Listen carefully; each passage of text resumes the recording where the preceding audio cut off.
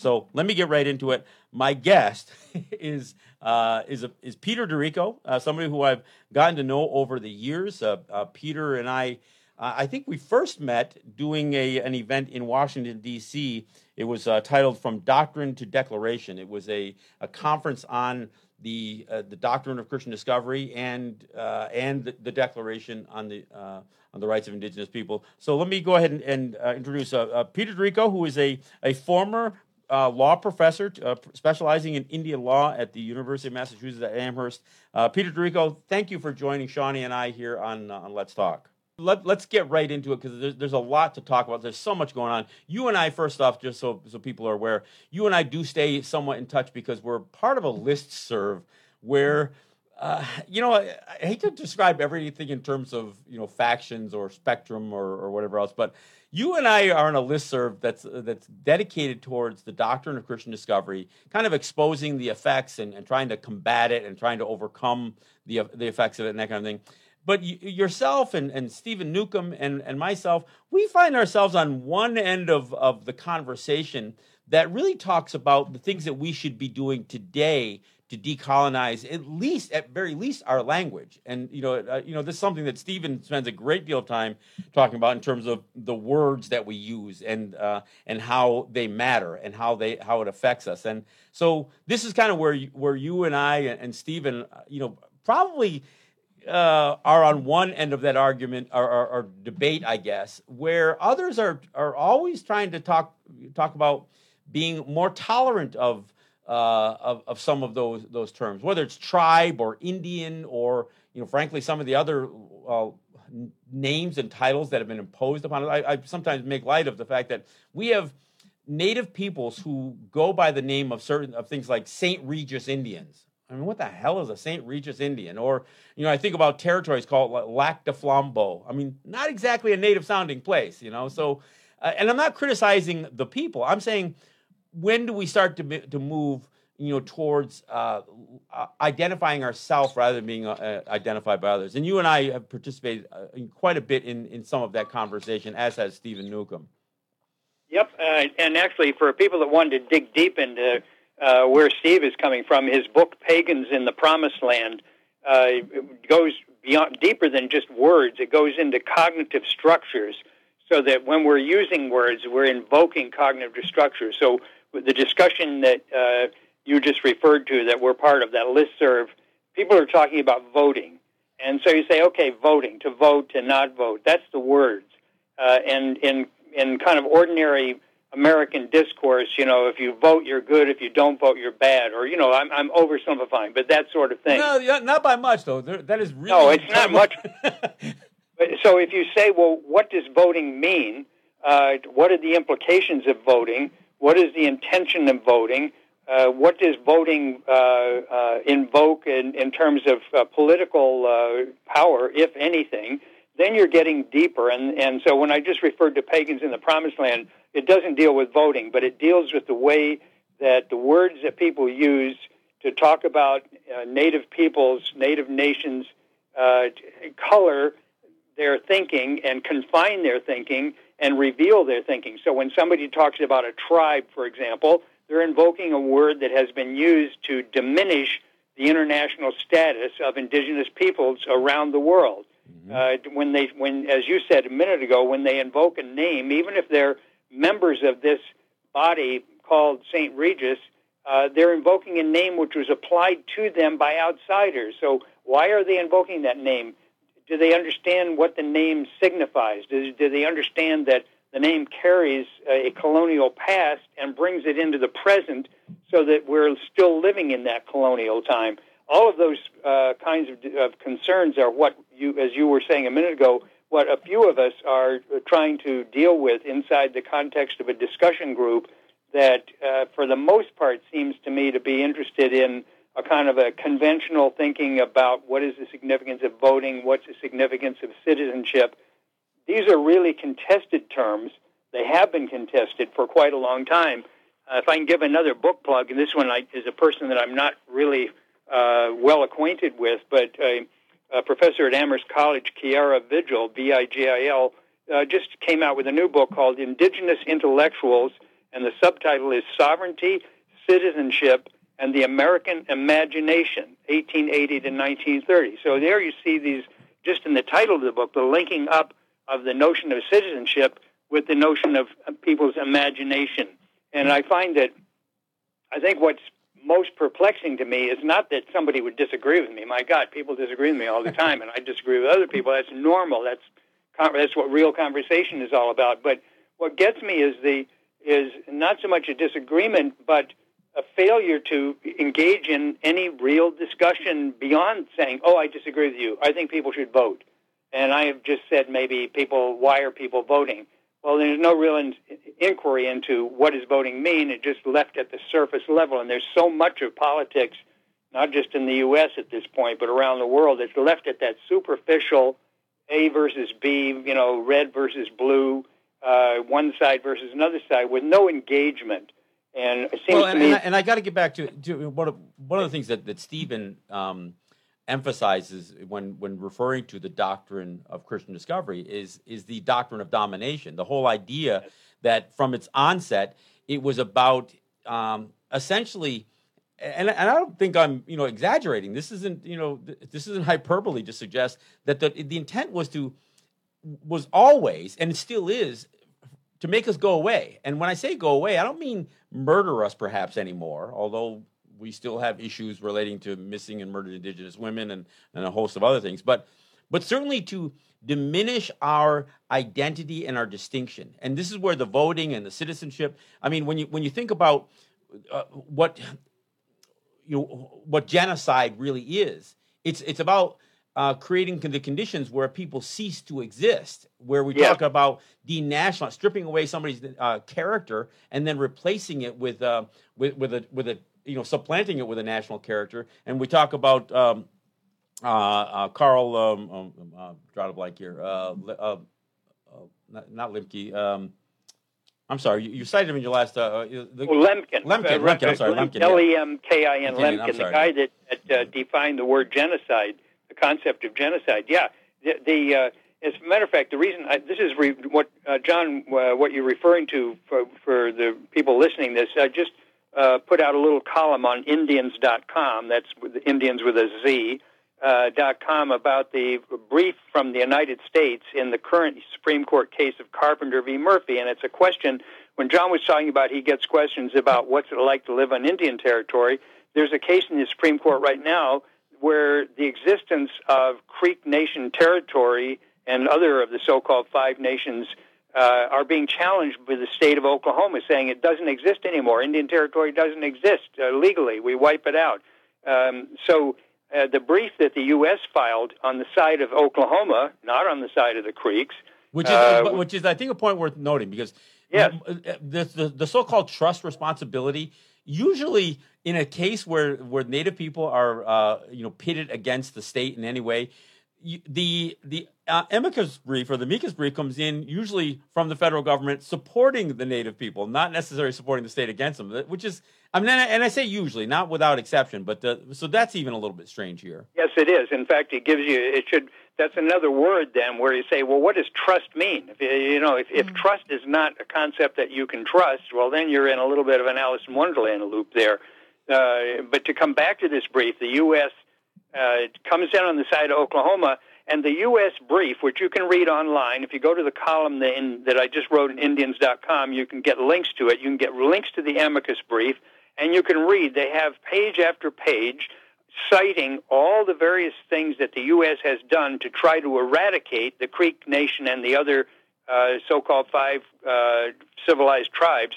And eradicate is the U.S. word. Abolish is the U.S. word. Those are terms, abolishing them as a people, that Lemkin, the guy who created the definition of genocide, was using to define that word. Lemkin was very clear. He said genocide does not just mean going in and killing a lot of people. It means undermining their existence as a group, their economic and political existence as a self-defined group.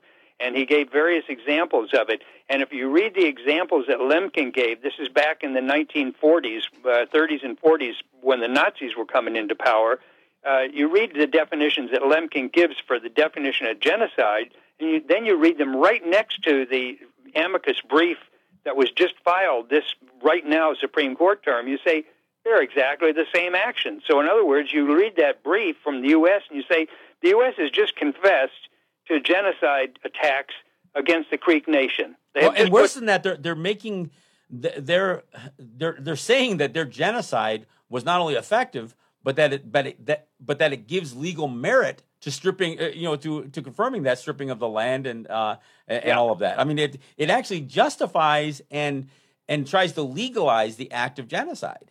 Exactly. And it's so startling to me. This is an example of things that are happening almost completely invisible for the most part. I don't know anybody else. I didn't see any other brief in that case filed by any other party that pointed this out and said, wait a minute, this is a very bizarre brief the U.S. has filed here. I didn't see anybody pointing that out.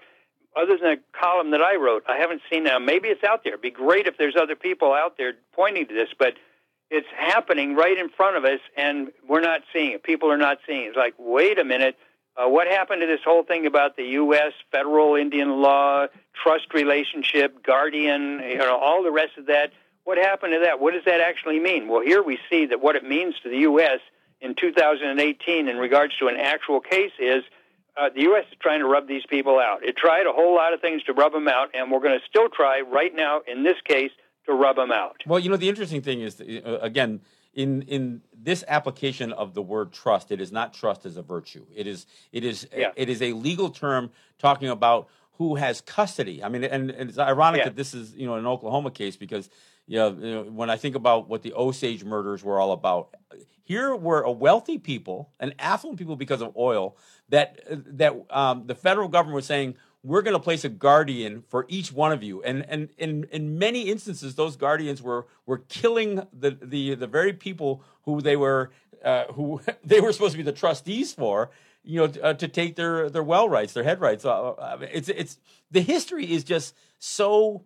I mean, you can't even make this stuff up. I mean, it is that bizarre, and I think this is why, this case that you're talking about in Oklahoma. Look, I've seen that story a few. I've seen it in a couple of headlines, and the way it always gets cast is, Oklahoma. A third of Oklahoma could go back to the Indians, and it's almost like this fear mongering that gets put out into the press. I remember when Obama first gave his really kind of pathetic and tepid support for the UN Declaration on the Rights of Indigenous Peoples. Fox News immediately says, oh, yeah, the next thing you know, Obama's going to be giving the Indians the country back. I mean, that's the way they frame anytime we try to defend ourselves, defend our distinction or our autonomy, or, heaven forbid, we should try to defend the title to our lands.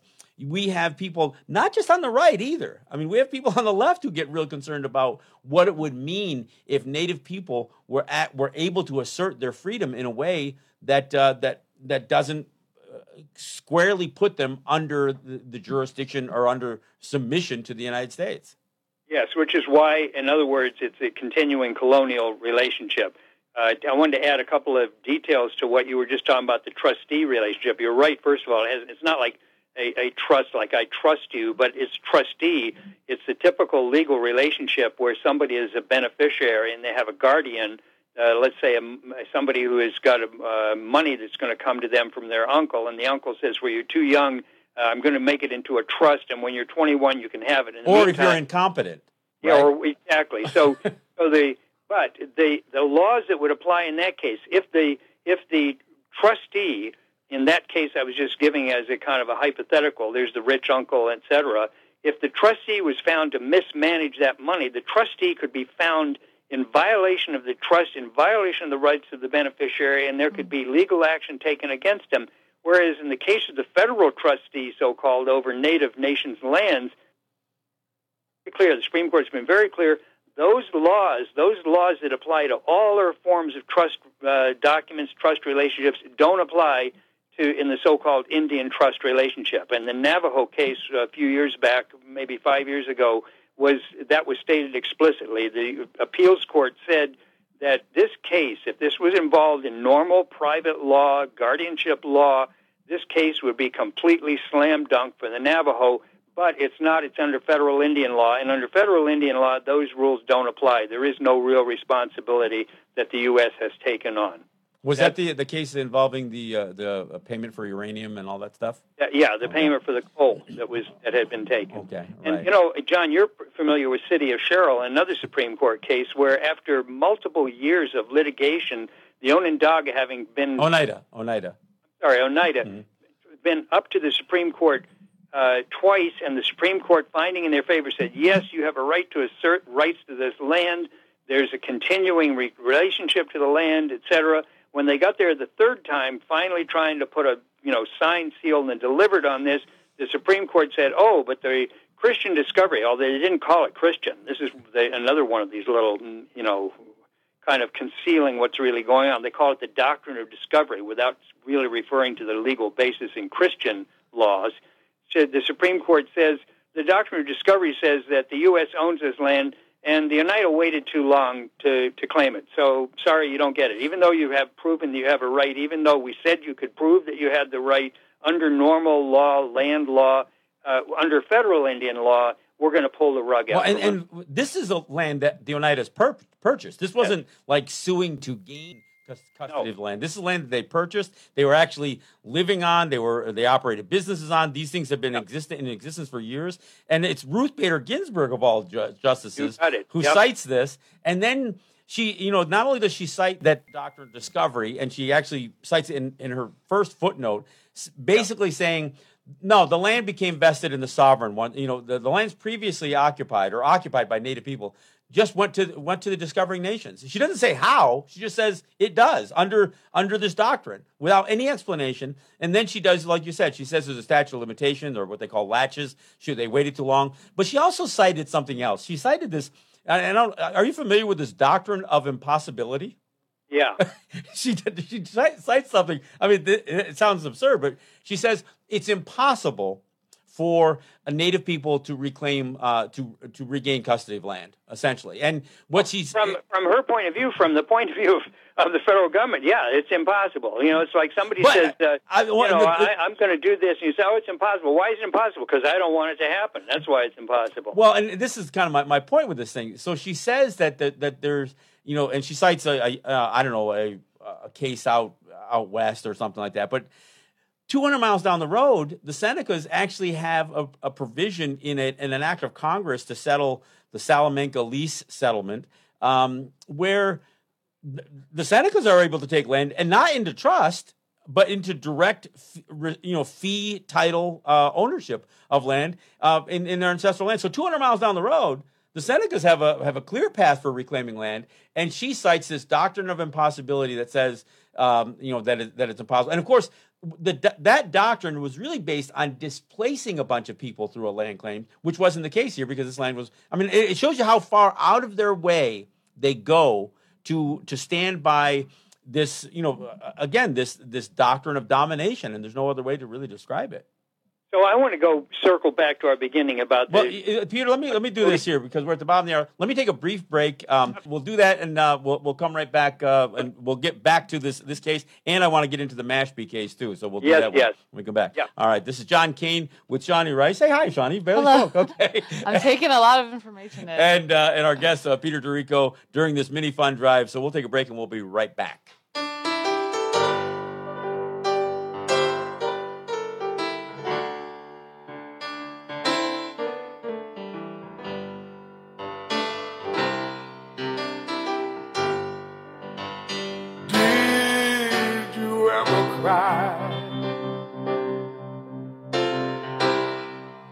Out in the pouring rain,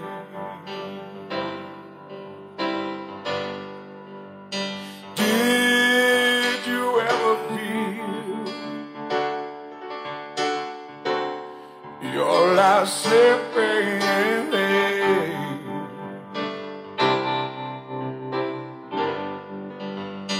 Did you ever feel like you're going insane?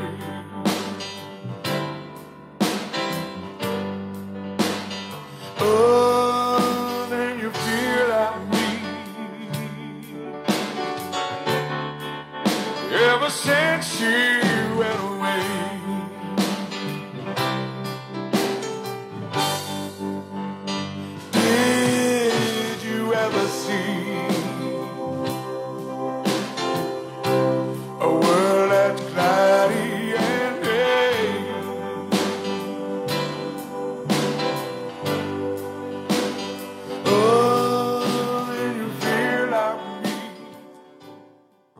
That's Since She Went Away. That's a Murray Porter song from his CD, Songs Living Life Played, and that's a song that he dedicated to missing and murdered Indigenous women. So I always like to play some of these tracks that have a real meaning behind it. His music is incredibly entertaining, but it also packs a bit of a punch to it.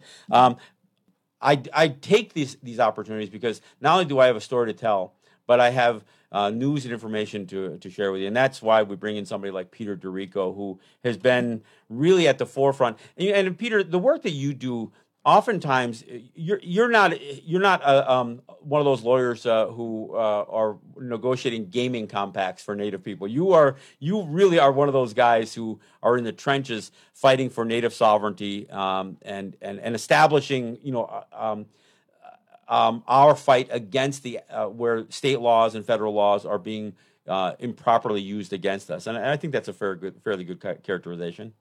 Yeah,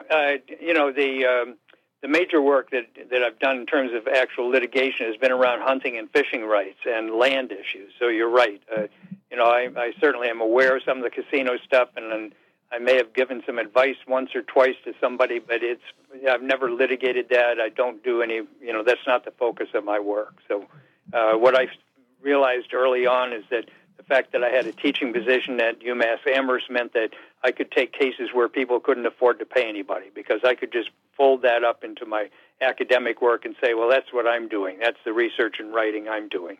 Well, unfortunately, even with the success of things like gaming and other areas of economic development that has been prosperous or successful on Native territory, eventually it all comes back to the same argument as with hunting and fishing. I mean, we find ourselves running up against a wall. No matter what, that wall of domination that finds its origins in the doctrine of Christian discovery, but that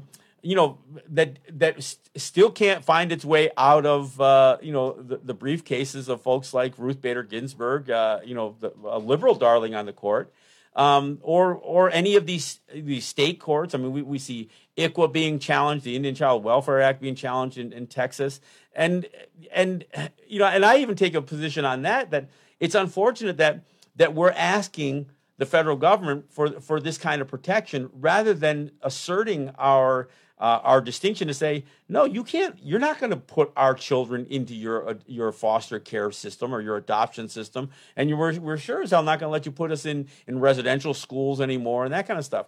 And I think this is where our fight has progressed. But at the same time, we find ourselves, as you talked about earlier, being caught in between these two worlds. Because on one hand, we want to talk about our autonomy and our distinction, but then on the other hand, we're going to praise somebody running for a state or a federal office, or we get involved in this get out the native vote stuff, which is almost, it's the antithesis of asserting ourselves as a distinct people.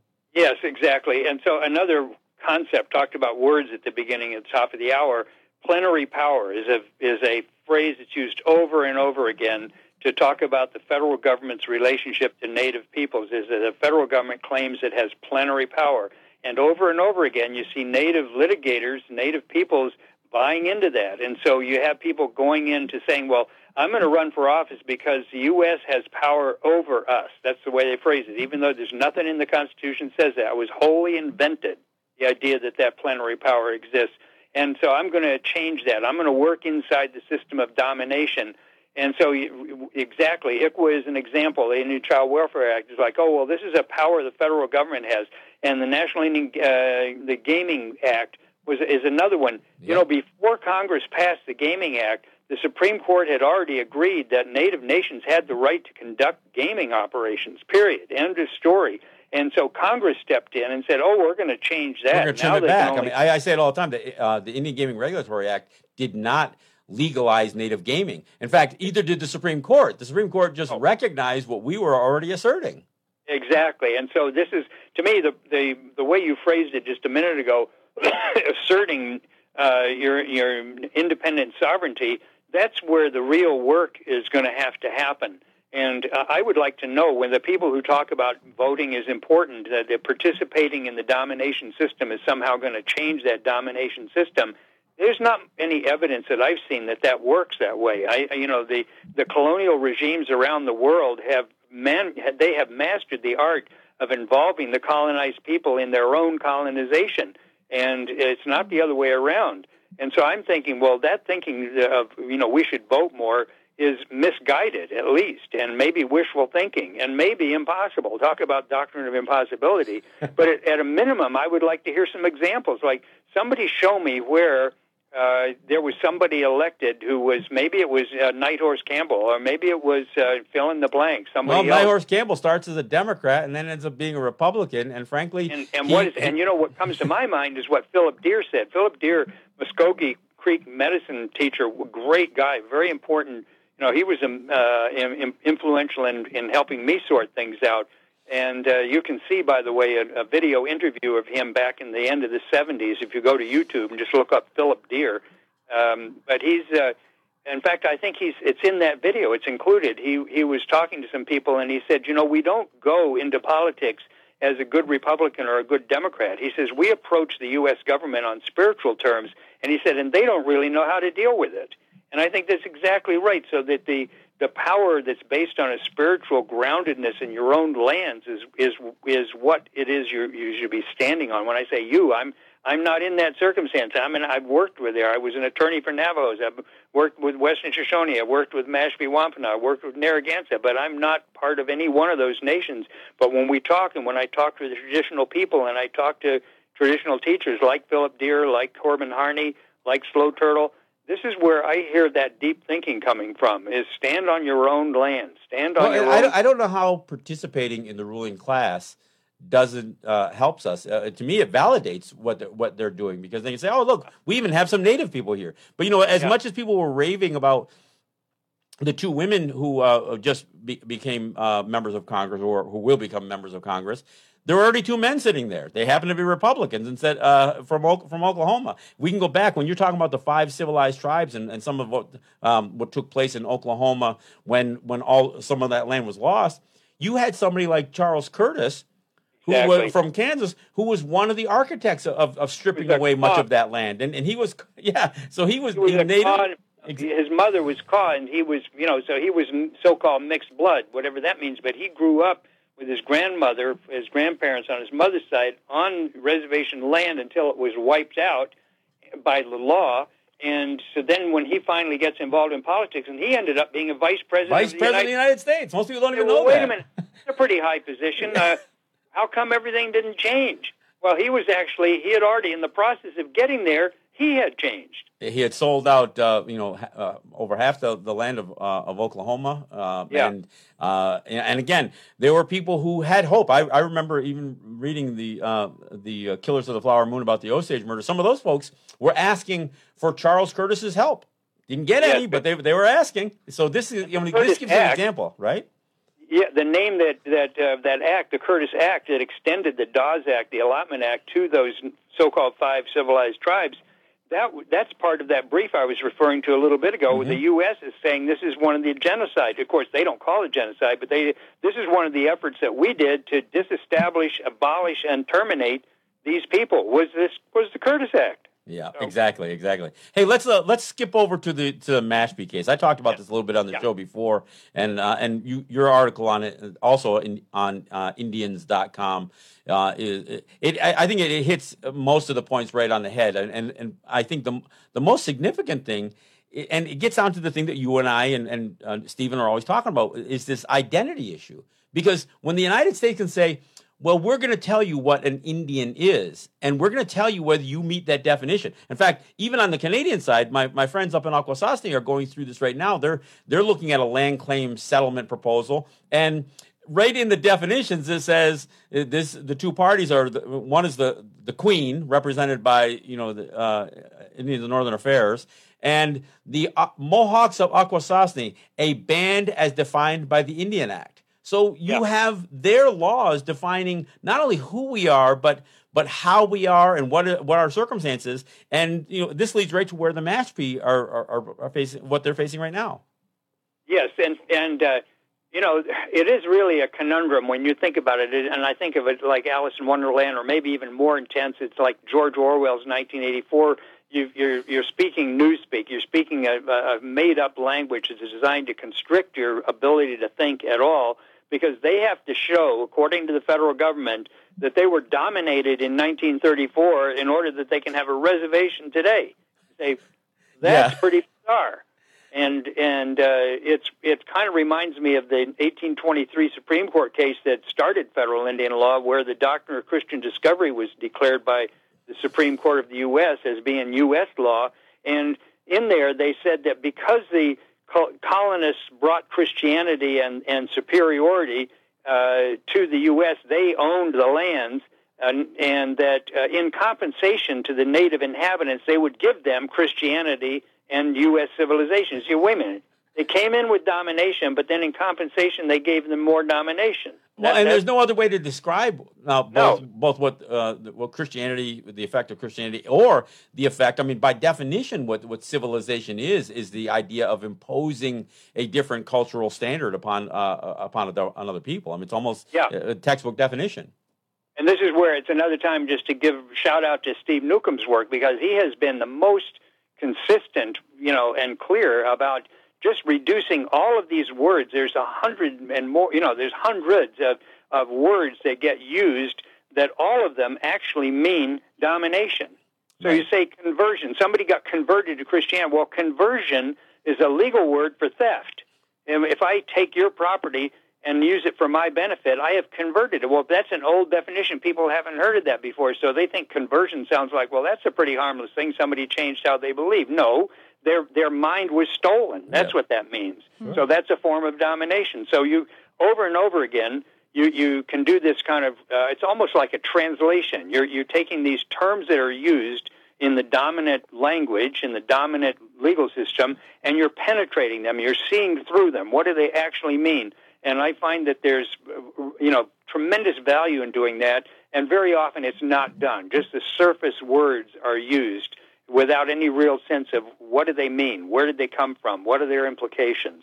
And so the Mashpee are up against this, and somebody, it's like, well, they have to show they're Indian. And somebody might say, well, yeah, I mean, if you're not Indian, you don't have a right. You say, wait a minute, let's back up 2 or 3 steps. Who are they showing this to?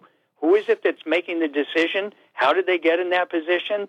Et cetera. Well, and here's the thing that I had, the biggest problem that I have with this whole thing with the Mashpee you're going through. Of course, what the United States defines as a Indian or Indian tribe is a tribe, band, or nation of Indians subordinate to the laws of the United States. I mean, none of those words are ours, right? That never says a people, right?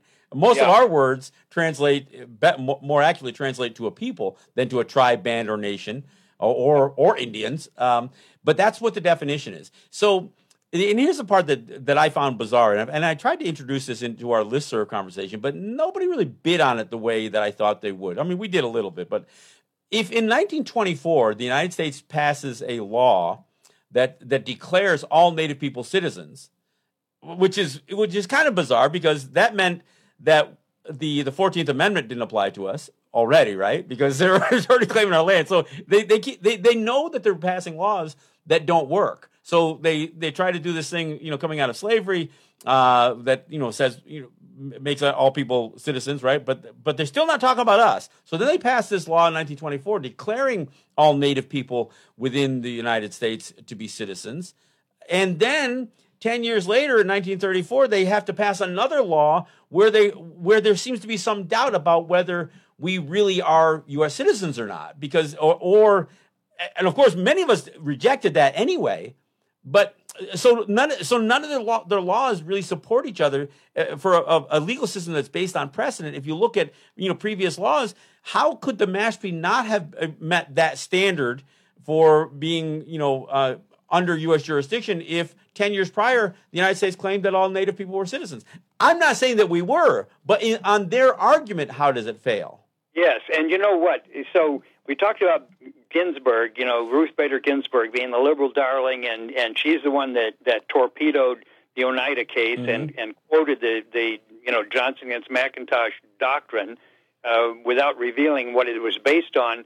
But guess who on the Supreme Court is the one who's been clearest about the irrationality of federal Indian law? Is Clarence Thomas. Yep. And it's unbelievable. He's actually said in an opinion he wrote in a case involving native issues. U.S. v. Lara, Billy Joe Lara versus exactly. Yep. He also followed up with a case in Bryant, Bryant. He said federal Indian law is schizophrenic. Mm-hmm. He described it in more detail, but that was in a nutshell. He said federal Indian law is schizophrenic. And this is what you were pointing to, between the 1924 Citizenship Act and 1934 Indian Reorganization Act. And think about these names. Indian reorganizations, like the U.S. government is going to reorganize the native peoples. What is the presumption there? So you have layer on layer of irrationality and contradiction. And so I look at Clarence Thomas's opinions as being an open invitation. Rather than running away, people shy away like, oh, he's too conservative, he's right-wing. I'd like to meet him head-on, face-to-face, and say, let's have a good discussion, because I think it's schizophrenic, too. What do you think of the consequences of that? And we might disagree on the consequences, for sure. Maybe not, but we don't start off but one, being what seems to be the same place, except for the fact we start off in the same place saying this law is screwed up. Well, and Thomas actually goes farther than just saying it's schizophrenic. He actually says that he can find no place in the Constitution that supports the whole plenary powers doctrine. Yeah, exactly. I mean, because when he cites, people that created that notion that Congress, that it was the founding fathers of the country wanted the Congress to have this power over Native people. They cite the Commerce Clause, which doesn't say anything like that. All the Commerce Clause says is that Congress shall have the power in and amongst several states with foreign nations and with Indian tribes to regulate commerce with them, not of them or for them. So that doesn't create a plenary, an absolute power, which plenary power means absolute power. They cite, and then if you cite the Apportionment Clause, you can clearly see that we were not represented by Congress, so there's nothing there. They were only mentioned 3 times in the U.S. Constitution originally, and that's in the Apportionment Clause, and it refers to us as Indians not taxed, meaning we would not be apportioned congressional representation. So that has us outside their Constitution. There's the Commerce Clause that lays us right beside foreign nations in terms of how we were to be recognized. And then there's the Treaty Clause, and that's not, and the Treaty Clause isn't a congressional power. It's an executive power. And frankly, one of the things that Clarence Thomas says, it seems to me that Congress asserted more power over Indians when they stripped the executive branch of the treaty-making powers, which probably wasn't legal. Yep, exactly. And John, to add one more thing onto that, the doctrine of plenary power is actually cited by lawyers who argue supposedly on the side of Native cases. Yeah, I know. Because you have in briefs like the Dollar General case or Bay Mills. I forget which one it was right now. I think both of them, actually, yeah. Both of them, but in one of them, there was a separate brief filed by a group of law professors who claimed to be experts in federal Indian law, and they start right off saying, well, of course, Congress has plenary power over natives. We don't have full power. And I'm thinking, well, when I was in law school, I was taught you don't start off an argument by shooting yourself in the foot. That's not a strong position. That's shooting yourself in the face. Yeah, well, it is. So when we think about that, so Scalia, by the way, would be, of course, he's dead now, but he would be another one to have had a conversation with, because in 2 different cases he acknowledged that the Constitution does not apply to Native nations. They were not party to the Constitution. And so you say, okay, you put together a couple of these right-wing guys. Now, maybe they were trying to destroy Native nations, but in the process, they opened up for a real serious question the framework that's used to dominate. Yeah, I don't think Clarence Thomas is really necessarily an advocate for us, but I think you're absolutely right. In fact, he says it in that opinion in U.S. v. Lara that he would be very open to re-examining this stuff because, he thinks that schizophrenia has to be solved. So that's the reason why he had an opinion? Yeah, but he wrote a separate... He was with the affirming group that just to give a brief overview of what happened with Billy Joe Lara. Billy Joe Lara was a bad guy. He beat the crap out of his wife. He was an abuser. So there was a case by which he she had a restraining order against him. She was native, he was native, but she lived on another territory. He wasn't supposed to go there. He went there, had another incident.